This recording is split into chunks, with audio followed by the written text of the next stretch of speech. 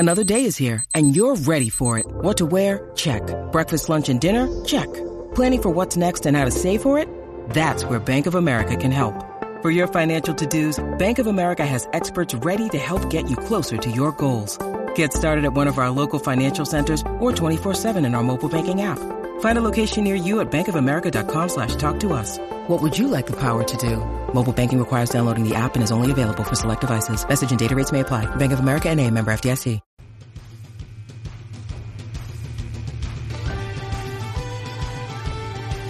Welcome to Irish Illustrated Insider, brought to you by IrishIllustrated.com. It's Monday, April 2nd. I'm Tim Priester with Tim O'Malley, and of course we're going to talk a lot about Notre Dame football, Notre Dame spring football at the halfway point. But today we must start with the Fighting Irish women's basketball team, national champions, an incredible Final Four, showed tremendous resilience, absolutely refusing to lose against Connecticut and playing tremendous defense down the stretch. And then, of course, Arike Ogunbowale.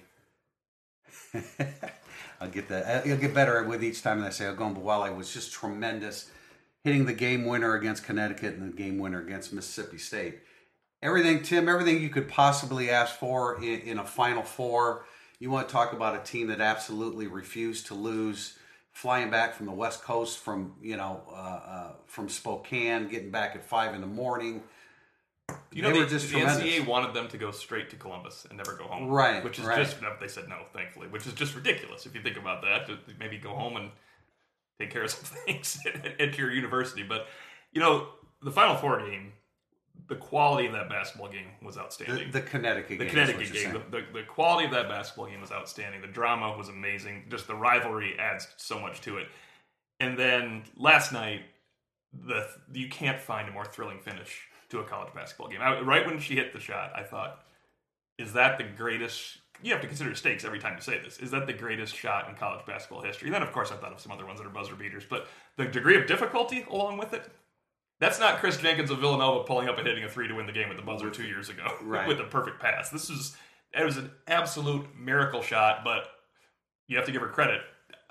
It didn't look like she just... No, at first it looked like a throw, but then when you watch it, I mean, she followed through with it, and defense was perfect because you can't foul, you can't crowd her and draw, and you can't foul once she's in the act of shooting. They definitely should have fouled after she took her first dribble because they had fouls. But we say that all the time, and it doesn't happen because you're fearful of somebody taking the shot and then getting 3 free throws. So I get that, but I loved after she, her second game-winning shot in a couple days at Ogunbowale, she's pointing at her veins. Ice water and veins. It was ice water and veins was the first one. That was that was an amazing ending. That shot was. She's not repeating that one. I think she hits the step back 3 a lot. I think she does practice that one quite a bit. She's a fantastic player, and until Brianna Turner suffered a knee injury, she was the best player on the team. So now there's competition. Turner will be back next year, and most of this team will be back next year, as people were already speculating about what they would have. Out of this starting lineup, only Catherine Westbeld is gone, and then you get I think you get 2 of the 4 ACL ones back. So, they're going to be tremendous. But as long as Muffin McGraw is there, they're going to be tremendous because she is just an absolutely fantastic coach. And I wrote this in last week's Thursday Thoughts. When you watch them play, and we don't, neither you nor I watch it. Denise Skorkin covers it for us. But when you watch them play, you realize that they're better handling the ball. They're better position rebounding. They're better overall defensively. As I said, their defense against Connecticut was absolutely fantastic. They didn't care who they were playing, who the opposing coach was, how many wins and losses Connecticut had. They absolutely refused to lose that game. And that's a Muffet McGraw team to a T. I want to give a shout out to Marina Mayberry because not only, it was a wide open 3 that she had to hit, but they went down 5. A lot of people missed that shot. Yeah. She drilled it. And that was a clutch rebound when McGowan missed inside. By the way, you want to talk about a layup that's going to haunt someone for the rest of their lives. No doubt about it. That's 6-7 point blank. George Mike can lay it in when no one's tall enough to guard you. Clutch rebound in traffic by Mayberry. Now, boy, a little worrisome there. That give credit to Mississippi State. Pressuring the ball. They forced a turnover near midcourt. An outstanding effort and foul by Notre Dame to get the ball back. Listen, if you're a Notre Dame fan, you got one. That's all you should care about right now. Plowed. That is a foul at every level of basketball, at every point in basketball. And you can tell me the 20 fouls that weren't called beforehand or were foul. That was a foul. That's with the game on the line, and she got plowed, and she should have been free throw line, but they didn't call it. Which is great for Notre Dame fans. Yeah. It's perfect. I mean, look, it's good to get one once in a while, right? That's what you're thinking, right, at this point. It's good to get one. Well, yeah, no doubt. But, just in fairness, you hate to see that with the game on the line. You hate to see it more if it goes against you, though. But it is what it is. And Notre Dame has their first national title since 2001. It's hard to believe it's been... I lived in Atlanta at the time. I remember we were watching Ruth Riley at the time. Yeah. Niele Ivey, of course, now has a national title as a player and as assistant coach. This is probably unnecessary, but my first job out of college in 95 was covering women's basketball. There's not a greater growth in any sport in the last, that is now 22 years than women's basketball. It is astounding. Look, when I was a junior in college, I know that I remember being down in Indianapolis and watching just the last minute of a national championship game. North Carolina beat Louisiana Tech, which was the power then, on a last-second shot by Charlotte Smith. It was a regular everyday inbound pass, but it was cool. This shot dwarfs that, obviously, in degree of difficulty. But the level of play now compared to that point is astounding. And I think it was brought up on our board, so I wanted to point out that it's absolutely accurate. There's no doubt about that. And I also wrote last week about, it's still not, it's still a very one-sided sport. The problem is there's about 8 programs haves and that can have-nots. Haves and have-nots. Now, when you get to the Final Four, as we've seen, Connecticut can be vulnerable, and they have been the last 2 years. Last year against Mississippi State, and this year against Notre Dame. But congratulations go out to Notre Dame. It's a national title on the heels of a fencing national title with an opportunity for a hockey national title this weekend. And we always say, I think Notre Dame fans will always say they really deserve that one. That's overstated. Notre Dame with basically 6 deep in both games. And down double digits in both games, and coming back defensively when complete disadvantage physically yesterday. No one's deserved it more than that. Final critique, since this is what we do. McGowan. It's not that good. She's not. She's 6'7", but she's not that Brittany good. Griner would murder her. No doubt. So would Brianna Stewart. So that's still effective. She had 21 and 25 rebounds in the previous game. And last thing about a stat here: Jackie Young and Arike Ogunbowale combined for 8 for 28 from the field, including just 1 for 3 from 3. If you would have saw that stat, you would have said there's no way they win. All heart and guts. No doubt about it. Okay, we move on to spring football, and we're going to dip into some of the things that I think we talked about in following the practice earlier last week and in our instant analysis. But we go back to the offensive line because I think that's going to be fun to track as we move forward. We've said it many times. There's so many different combinations that are possible there, and we saw a different one last week. Yeah, I have an offensive line story coming up one of these 2 days. I think this is the first time where you see some movement where we're not sure what's going to happen. I guess they tricked us a little bit last year where Robert Hainsey made the offseason move in the summer, but you kind of looked at it and thought, you know what, Kramer's beating out Eichenberg when we were watching that last year. I think there's enough competition when you throw in Ruland because of his, I guess, technical ability, veteran savviness, Lugg because of his immense ability going forward. He's got 4 years of this. He may be a reserve for 1 year, but he's going to be one of Notre Dame's best linemen. And Eichenberg making the move. Eichenberg making the move up the chart is really the most important thing because it allows what we want, is Tommy Kramer to play guard potentially. And they might even move Robert Hainsey back to the right side where he remains more comfortable. I think I misspoke when we did the instant analysis the other day. They moved Hainsey from... he played right side last year. He was playing left earlier in the spring, and they put him back at the right side. And I was a little surprised at that because... Maybe Eichenberg's more comfortable at the left. That he worked there all last year as a backup. that could be, but he's not as good a pass blocker as Hainsey is. So, I don't know. Whatever. I mean, I guess at this stage it doesn't really matter. But there is a good chance that, whereas there were 6 offensive linemen that played regularly last year, there is a good chance there could be 7 this year with, Ruland, Lugg, and Eichenberg in some type of rotation there. And that's good. That's good. I mean, it's second best to having McGlinchey and Nelson and having no competition. Well, that's true. Well, I think it's point great. That out. It's funny when people say. I mean, we've heard other people say, "Oh, it's great to have a deep receiving core." No, it's great to have Michael Floyd, Golden Tate. Yeah, I mean, I want 3 I'll just throw in Samardzija. I want 3 guys with a combined 200 catches. Right, but it's better to have Quentin Nelson than a really cool looking rotation at guard. But if the option is both of them can play. That I'm glad they're taking advantage of it. That's probably the best way to say it. Yeah, I guess I want to see Eichenberg do it I want the same thing to be said in August as opposed to March. We're now in April, but it was said in March. You don't think the 40 minutes we saw at practice from 120 yards away? But he had a very good week prior. We were there a lot for the coaches' clinic and the open practice.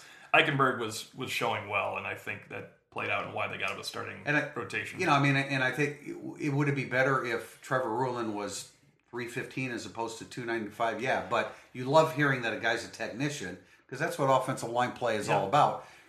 You can add weight. It's a lot easier to add weight than it is to add those technical aspects that trip a lot of guys up. It's a testament to him, too, because he was the afterthought in that recruiting class coming in. It was just...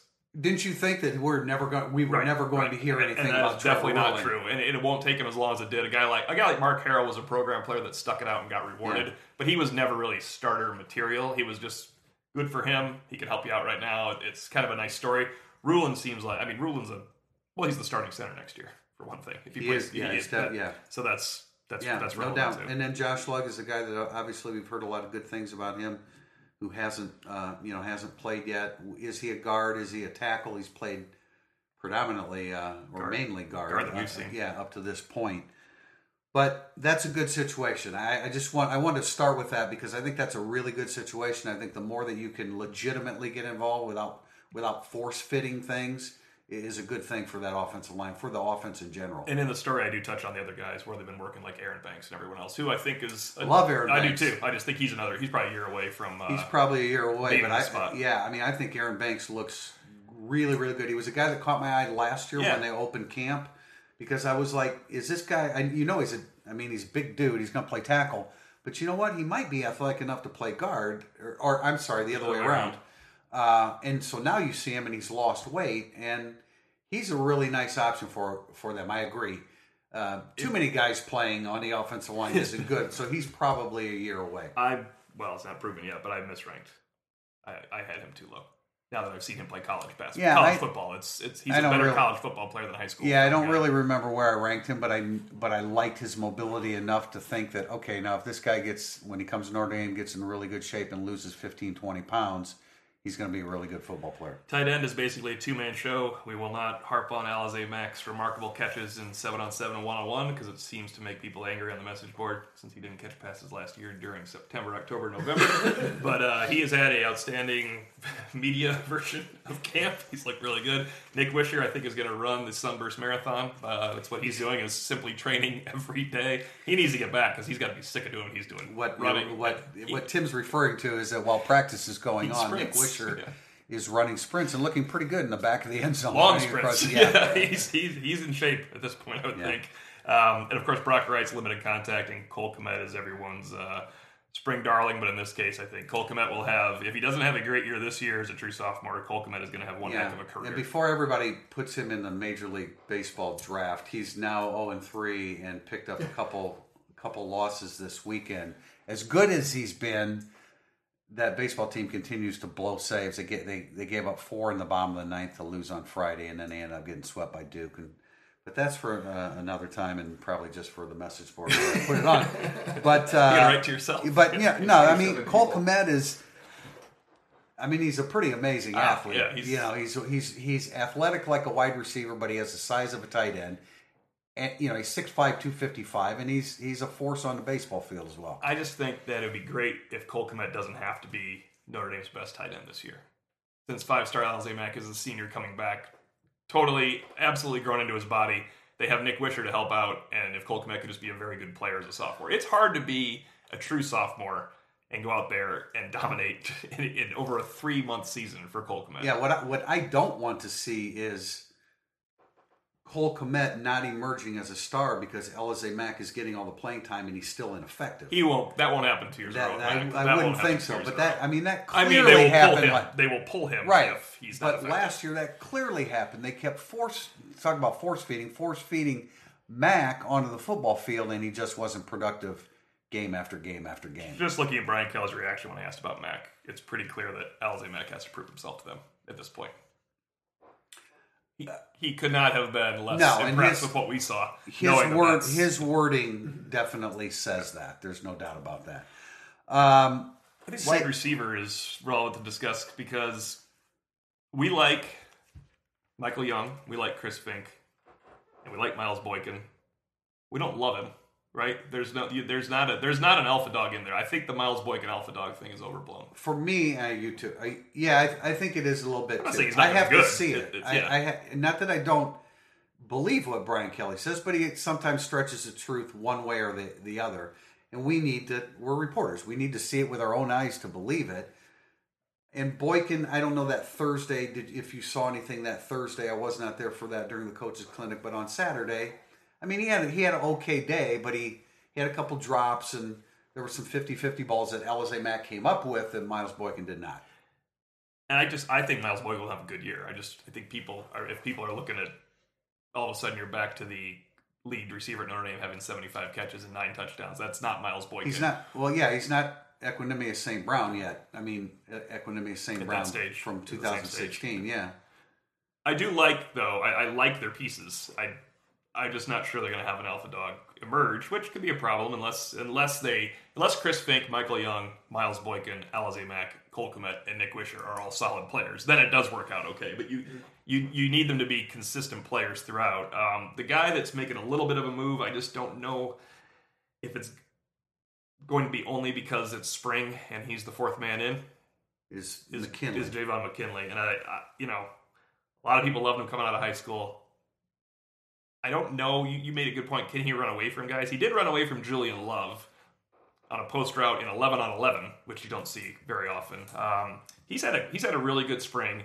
And I think the most important thing for McKinley is he put himself in position now to compete in the summer and August to be a rotational. Right. I mean, he could win a starting job. It's not like Chris Fink and Michael Young have to start on this football team. That's if you really can emerge and prove yourself, you can start. I think there's some ground to make up on those guys. I would agree. The way Dal Alexander put it, he said, we have a one group and a two group, and Javon McKinley is working in both.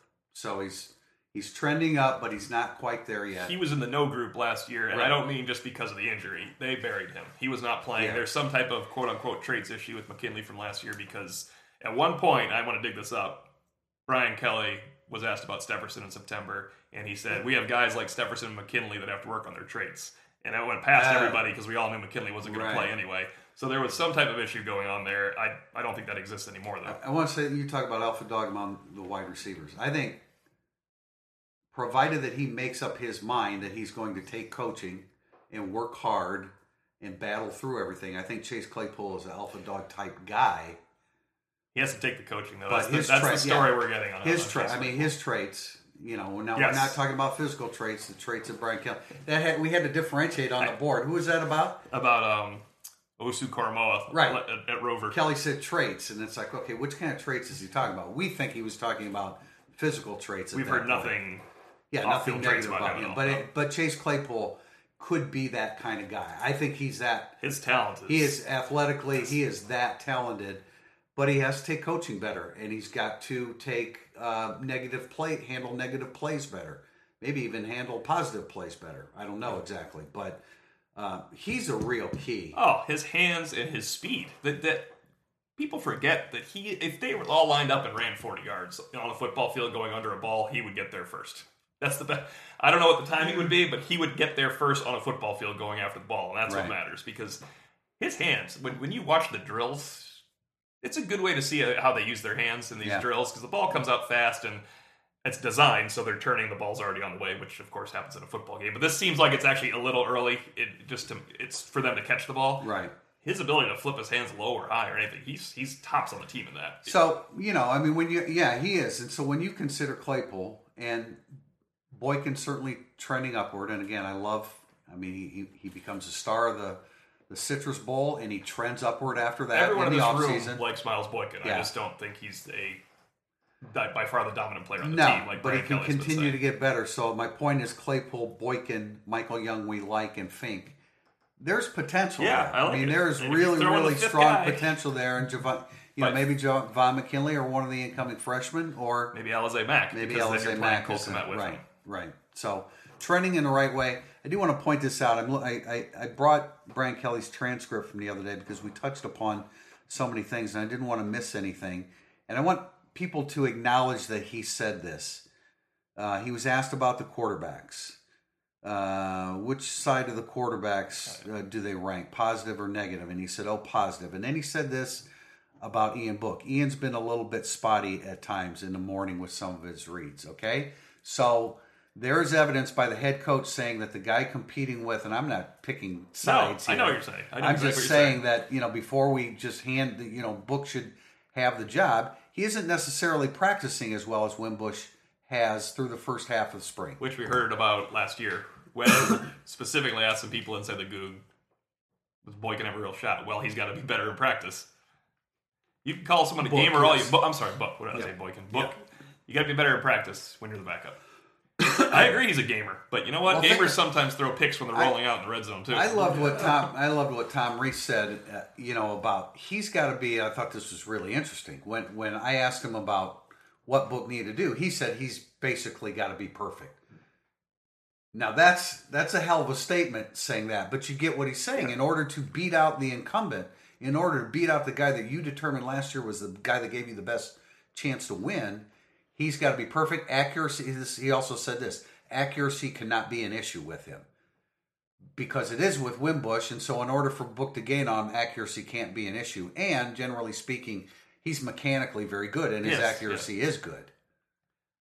It's going to rage on, but I really believe unless Wimbush has a horrid August. I agree. He's the starter against Michigan. I agree, and that's why some people ask, does Book really have a fair chance here? Yeah, kind of. He has a fair chance to start games for Notre Dame next year, just not the first one, in my opinion. Does that make sense? Brian Kelly's pulled the string in early September a couple of times. Yes. So that is clearly possible. Yeah. But that's bad for Notre Dame. It's never been in a good situation. It is, but you got to do what you got to do to win a game, and you don't have to wait till the bowl game to do that. No. He did it. He has a lot more faith in Wimbush than he did in Chris, but he pulled the trigger on Chris in a half. And he pulled the trigger on the Zaire experiment in a game. He didn't like the psyche of Dane Chris from the outset. I know. Which he does like Ian Books. So, and let's say this also. There was no reason to pull Wimbush early in the season last year. Oh, no, absolutely not. Not until Miami. November. Right, not until Miami. And then Book came in and threw a interception touchdown, which kind of hurt the situation as well. But that's a tough situation to put a quarterback in. But I just wanted to throw that out there. I'm not taking sides. I don't care one way or another. I'm just saying that, let's understand that Book is not perfect in practice either. All right, we'll come back and talk a bunch more football in segment 2.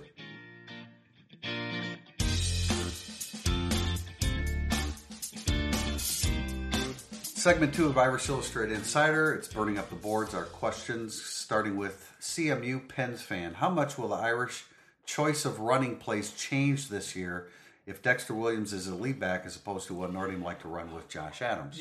Brian Kelly and Autry Denson have harped on the fact that Dexter Williams is a tough, dedicated inside runner. That's his calling card, is getting it up inside and hitting it, and then you see the speed. So, it's not gonna. That's great for Notre Dame fans to hear, because there's nothing worse than a fast guy where you have to run sweeps to him in modern college football because everyone's fast on defense. Or the dreaded slow developing play. I don't. Yeah, if they're looking for the dreaded slow developing play, well, you're still going to have it, because you're still going to have it, but there's going to be a little bit more, I think, where you're trying to hit it up inside. And now we have to, when you're an inside runner, you got to be able to run through injury too. So that will probably be his issue. Yeah, we talked to Denson about that. Autry Denson was not really going to bring up last year. He was really trying to deflect the questions about Dexter Williams last year. But it is definitely been insinuated by every coach at Notre Dame on the offensive side that you have to learn to run through injury when they say that Dexter Williams is a speed guy and he hurt his ankle. High ankle sprain, you don't have to learn to run through it. The rest of the year, quads, everything else, you got to run through it. Yeah, and I thought it was great what Brian Kelly said about Dexter Williams. He said some positive things, and that he's now a 3-down back. He's got to be able to handle play action fakes and protections and releases.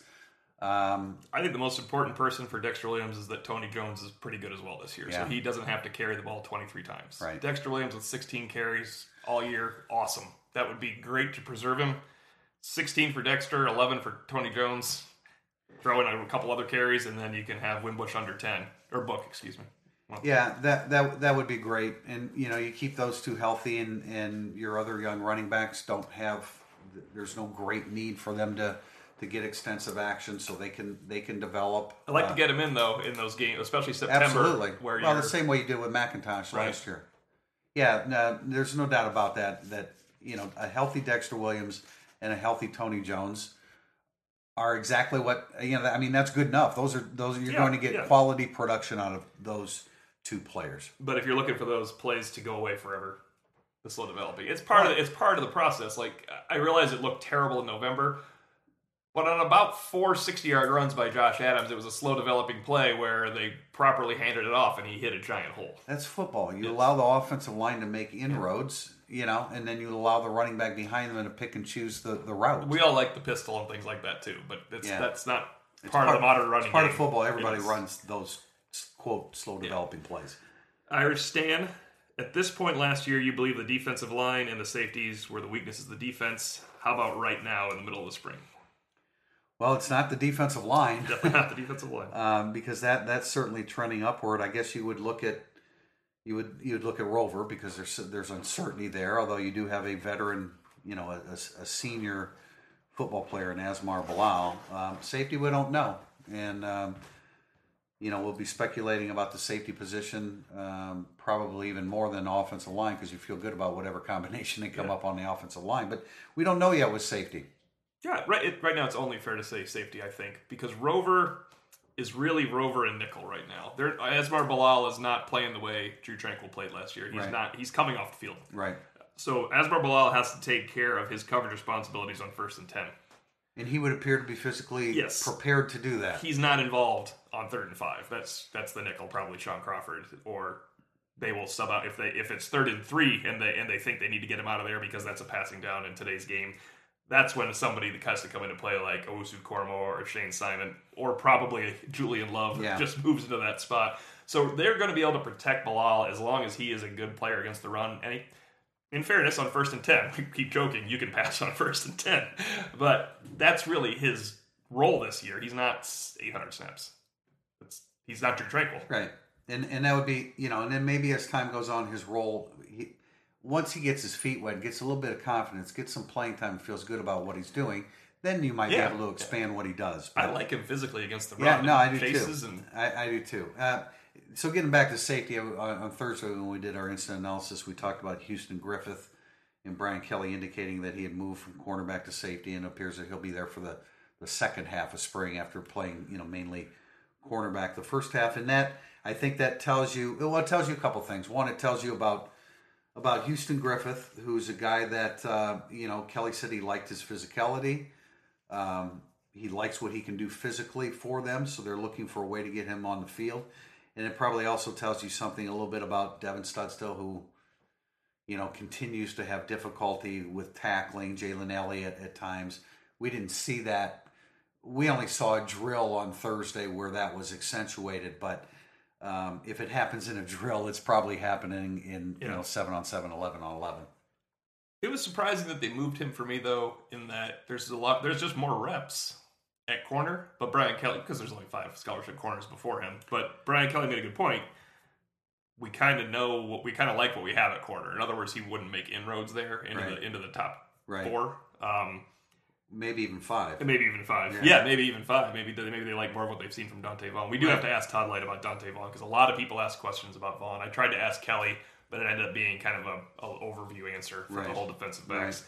But Griffith, it's probably because they're not sure what they have.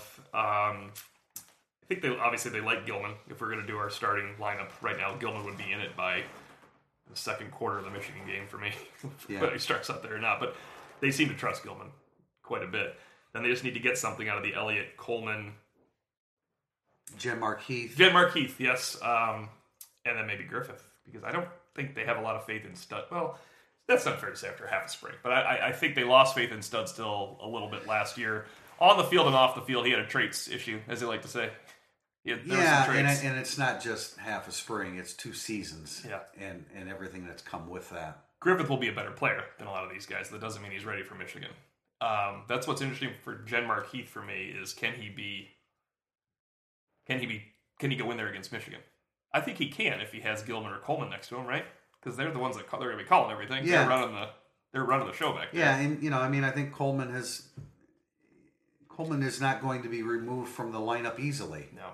He's not beating out Crawford and Nicolo. That's just for depth. That's coach speak. It could be that could be a situational thing too. For those that didn't hear our instant analysis, Brian Kelly talked about last Thursday them using Nick Coleman as the nickel, which they had tried a couple years ago, and they liked it because he's obviously bigger than Sean Crawford and a guy that can do some things a little bit more physically, but he's not going to beat out Crawford. No, but you just touched on something that we hit at the Rover question. If Bilal's your 1st and 10 and Crawford's your clear 3rd and 9, there is a middle ground there. Nick Coleman could be your 2nd and 5. Right. I mean, it could be that specific because if Sean Crawford starts at field corner opposite Julian Love, which I would be surprised if Nick Watkins beats out Sean Crawford. I'll be displeased, I would say.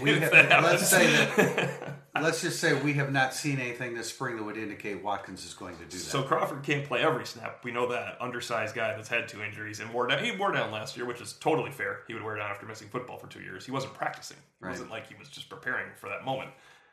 Nick Coleman probably is a situational. You might have hit on, you can't have Sean Crawford be your full-time nickel if he's your full-time corner. And now Troy Pride can spell Crawford at the field corner as well. Yeah, and I'm glad I solved these problems. Really good job, Tim. Maybe I'm the only guy that's seeing what I'm seeing with Troy Pride, but I really like what I see. No, I don't think you're alone, but it's... I mean, I forget he's number 5 every time I watch now. It's bothering me. Who do you think it is? I don't know. Colbert? I'm not sure. No, I don't really. I just don't know who. I look every time. I'm like, who is number 5? And it's because he used to be 18.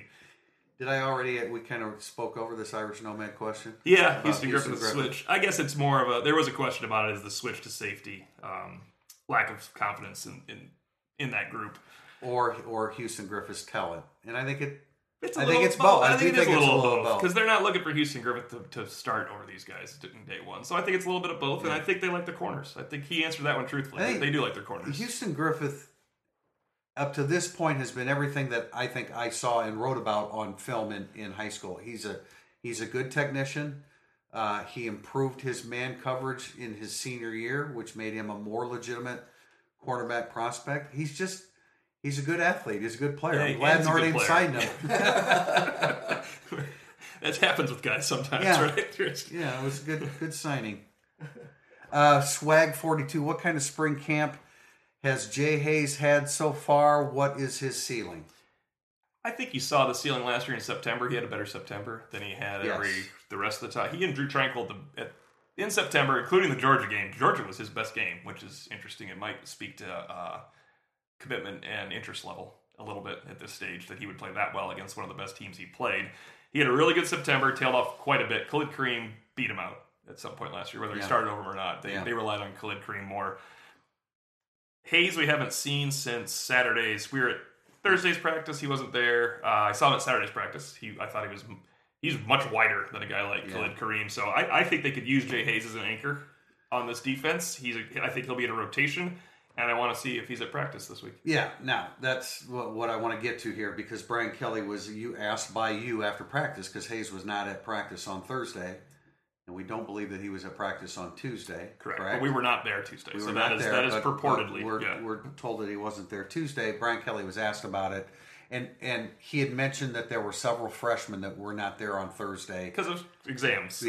Yeah. Now, Jay Hayes is not a freshman. He's in fact a graduating senior. He's a graduating senior. So for him to have to tend to academics, that was the answer. Was academics, right? At 7:45 in the morning on a Thursday. Thursday before Easter. It doesn't really, just that in itself, on face value, that in itself doesn't add up.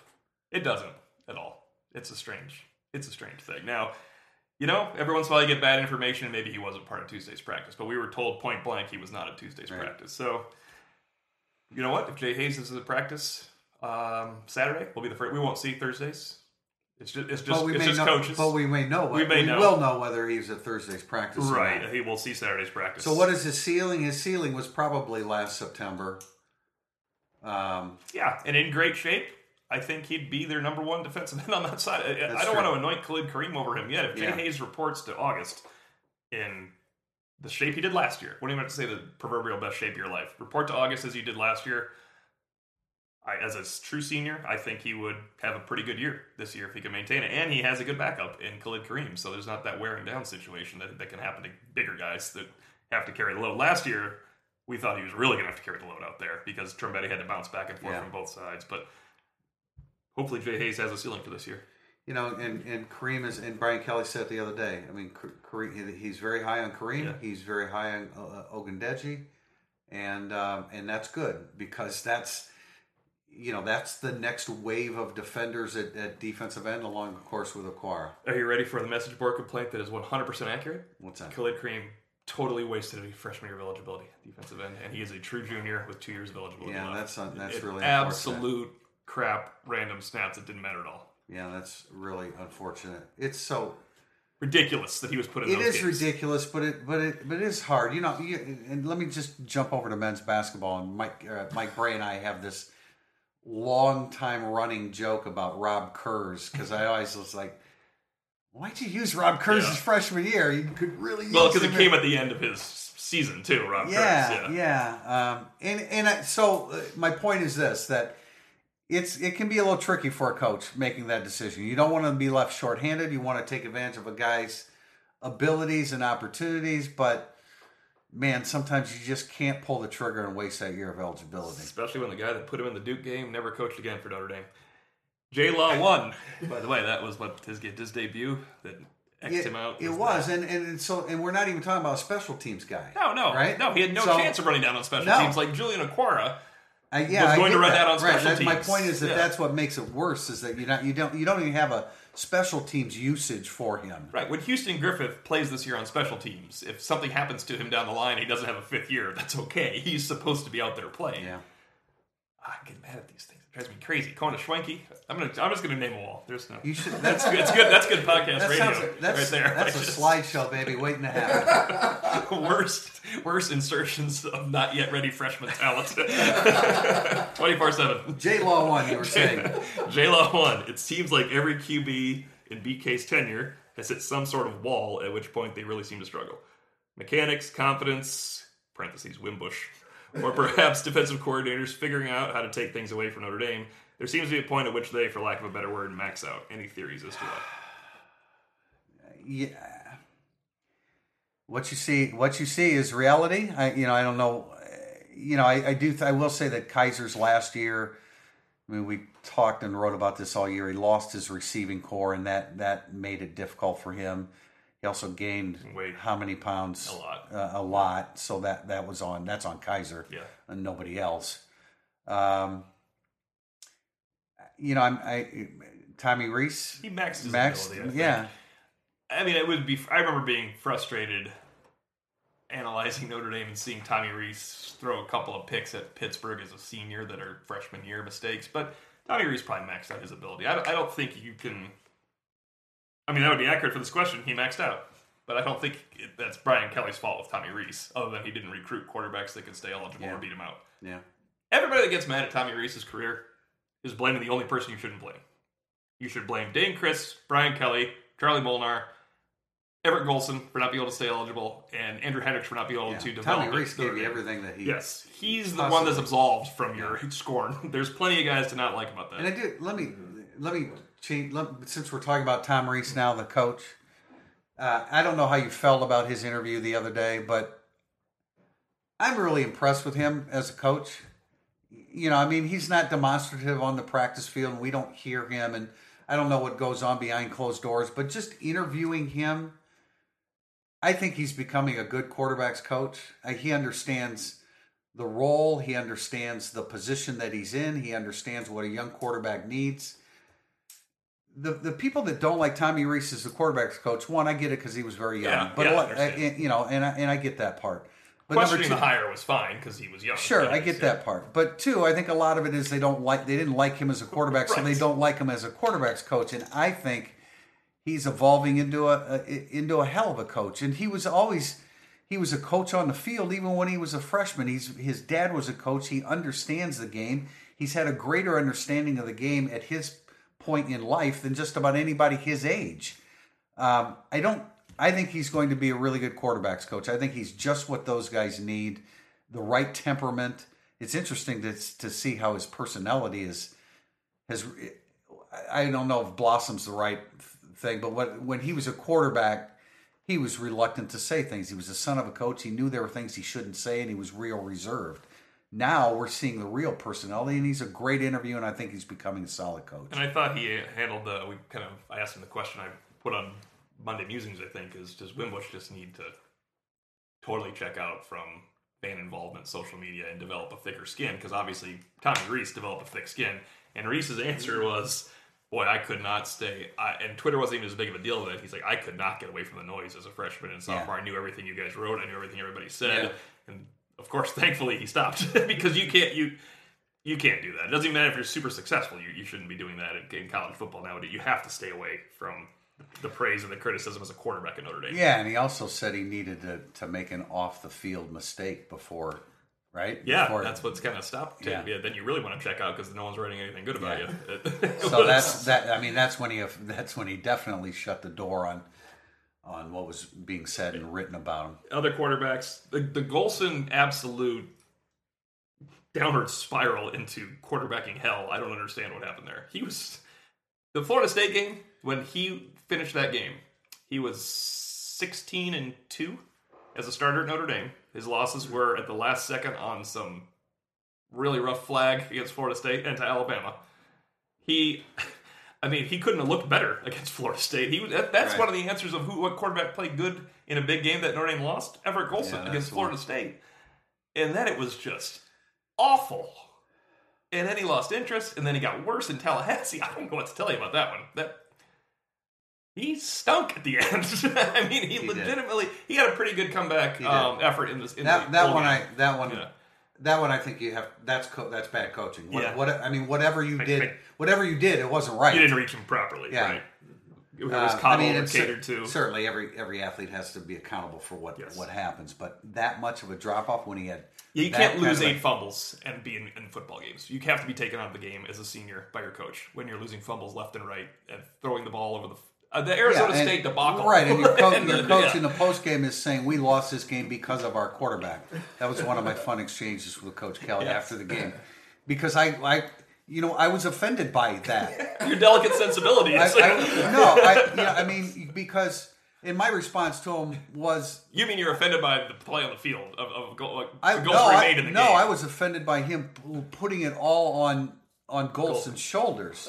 Because your sudden change defense was lousy. Your run defense was lousy.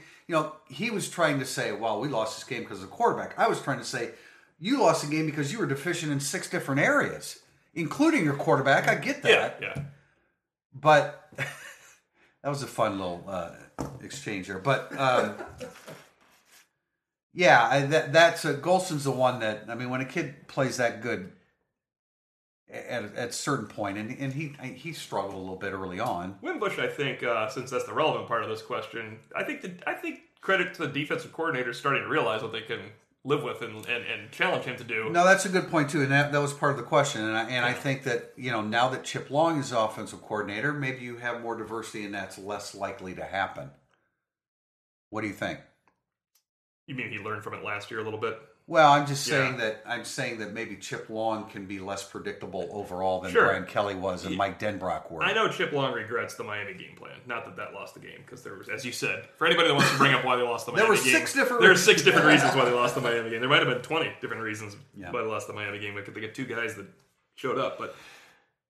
So I guess our theory is we don't have an answer to that question for you. Well, I think it's a case by case. There are multiple answers to the question. I don't know that it's.